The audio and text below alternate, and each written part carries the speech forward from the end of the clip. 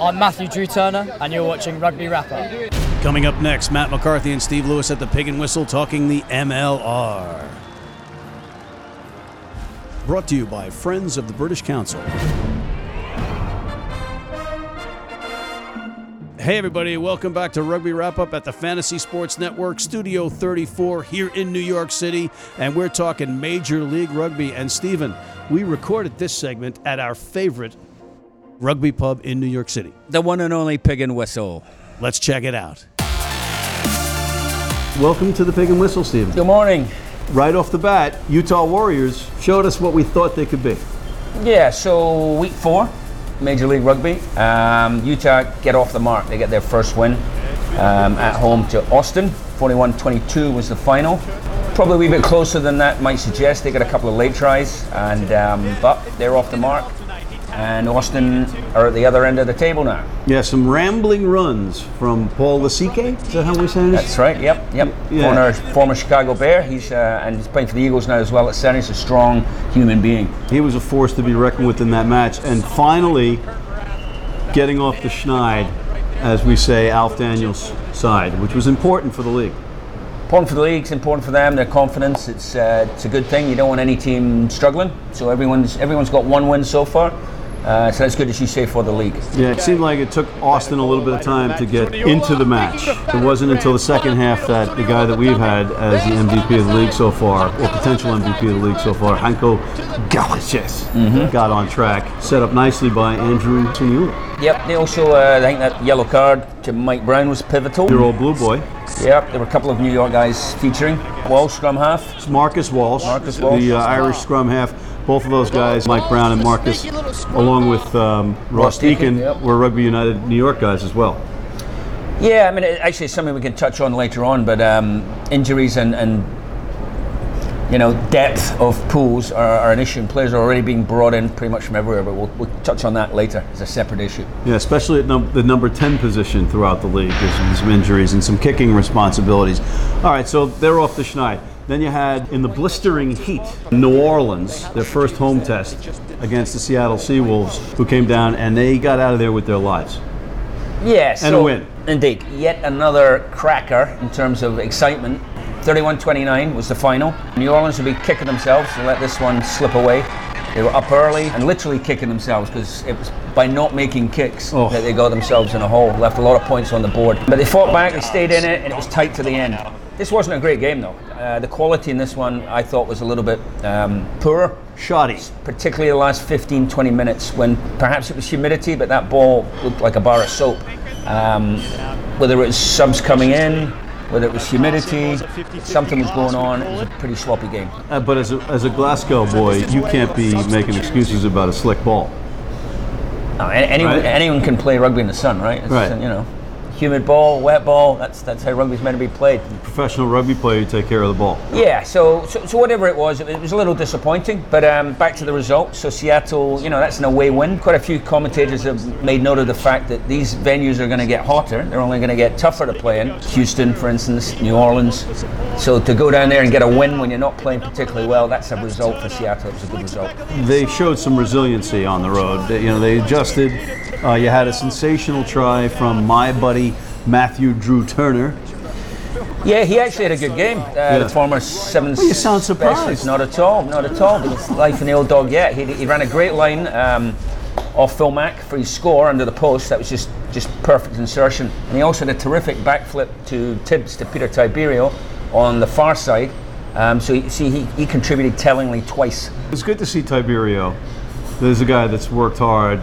Injuries, overcome a lot. Here he is on a professional. Yeah, I always felt, particularly in sevens, he was a very underrated player. I thought he should get even more recognition than he did. He's a good player. And any guy with a nose that goes that way after breaking it 500 times has to get your respect, right? Yeah. So good job, Tibbs. Good job, Turner. The other match we had was from Glendale, Colorado, and another nail biter. Whatever you say about this league, and everything's mostly positive so far, we're getting exciting games and we're getting competitive rugby.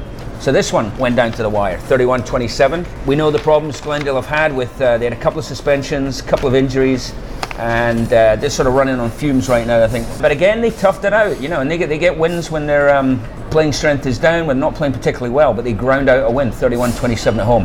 in comparison with the New Orleans game was some good goal kicking. I think Will McGee was 100% and Audsley was 6 for 7 as well. So when both sides kickers are on song like that, it made for a tight finish. Interestingly enough, you're saying all these kicks, it was because it was a little bit undisciplined match.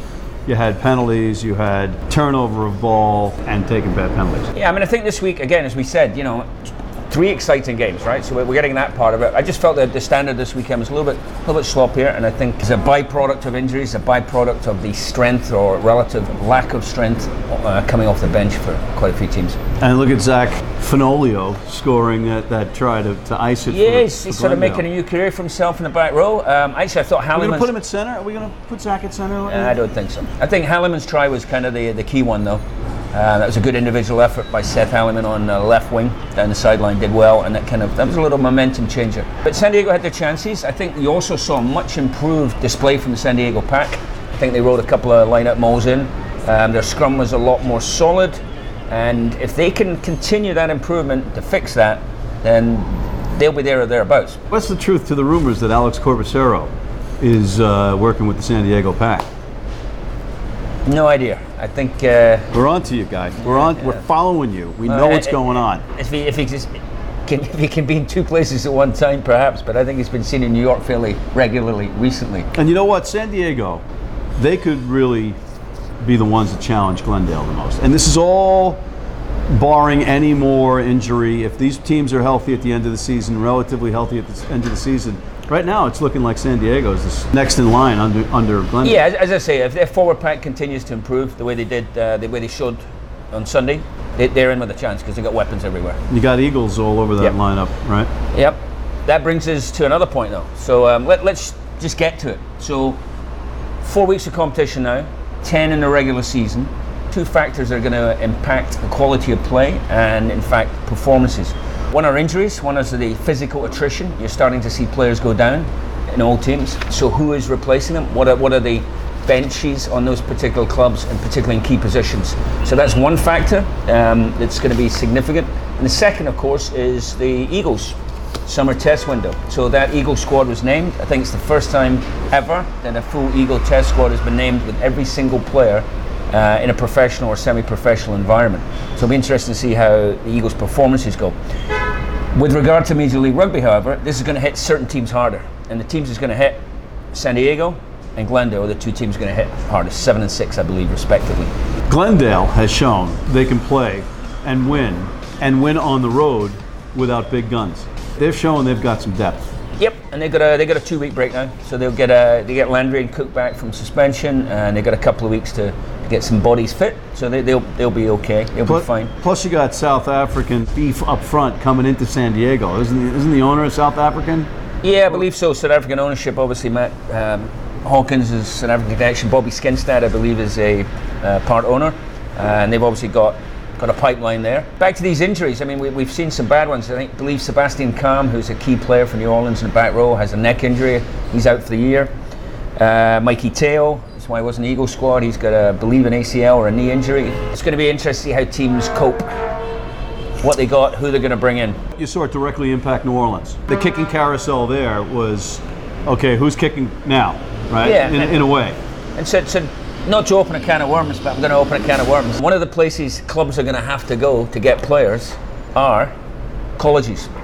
As yet, the policy with regard to collegiate players and their eligibility seems to be a little bit of a cloud.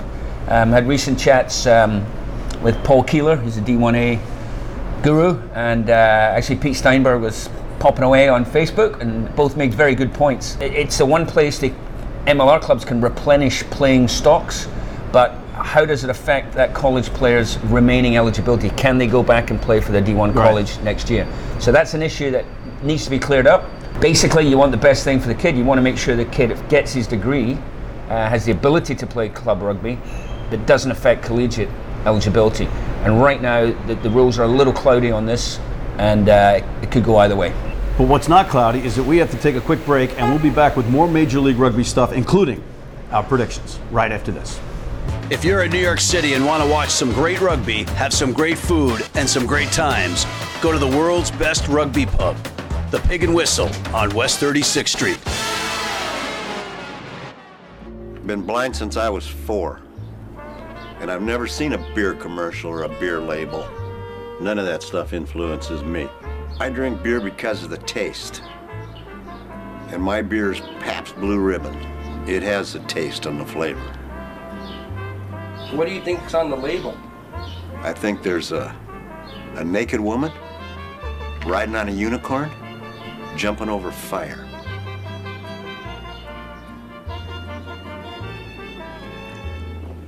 Oh, that's good beer. All right, we're back at our satellite studio, the Pig and Whistle, the best rugby pub on the planet on West 36th Street in Midtown Manhattan, and we're talking Major League Rugby stuff. Steve, we have 2 matches coming up this weekend. We have Houston at New Orleans in a rematch where New Orleans stunned the world with that opening weekend or their first win in Houston. And we've also got Utah at Seattle. Let's talk Houston at New Orleans first. I think New Orleans will win it. I think they'll bounce back. That was a pretty disappointing loss, so that's got to stick with them, and hopefully they can use that to rebound. 2 very tough losses in a row for them. Yep. So I take New Orleans there. I think, like the whole season has been, I think we're going to see close games again. No one's blowing anyone away, and that would be my pick. What do you got? I'm going to go with New Orleans, and Ronan Nelson chimed in with his pick, and he's going with Houston. Next match. Utah going to Seattle, going up to the Pacific Northwest. It's going to be an interesting one. I think Utah are improving. I think they've been in a slow start, but they're sort of grinding through the gears now. They've also had a couple of injuries. Whippy boys, both broken legs. It's pretty hard to take. So they've got struck by the injury bug as well. They're getting rolling though. I'm not sure in time for this weekend. I think Seattle will be too strong for them at home. It's a tough call. Utah getting that win under their belt, pretty dominating fashion. I think it was 41-22. They almost doubled up. In the end. Instead of fading in the last 15, 20 minutes, they scored some points. And is Seattle as good as everybody, like Tony Ridnell says? I think Seattle at home is going to edge Utah, but Utah looks strong. Yep, I think, again, I'm going for a close one, but Seattle, home team for me. And Ronan Nelson picked Seattle. So he's going with the favorite. And as you say, what are the implications? Right now you've got Austin at the bottom, 1-3, but they will be joined by either New Orleans or their other Texan team, Houston. At the other end, Seattle can keep pace with Glendale. Glendale 4-0 going into this break. Seattle can hang with them if they get a home win. And for Utah, it's about getting to 500. They'll be 2-2. Should they prevail. Steve, we're getting that signal that we're out of time, but any final thoughts on MLR week number 5 from our beloved Pig and Whistle here on West 36th Street? Yeah, I think the other piece of interesting MLR news this week is the announcement from the DC Consortium that they intend to, or they're exploring the opportunity to play in MLR with a view to starting in 2020 in the league fully. So that looks like it gives you 10 teams. Or 9 teams next year with New York, obviously, Rugby United New York, and a team in Dallas.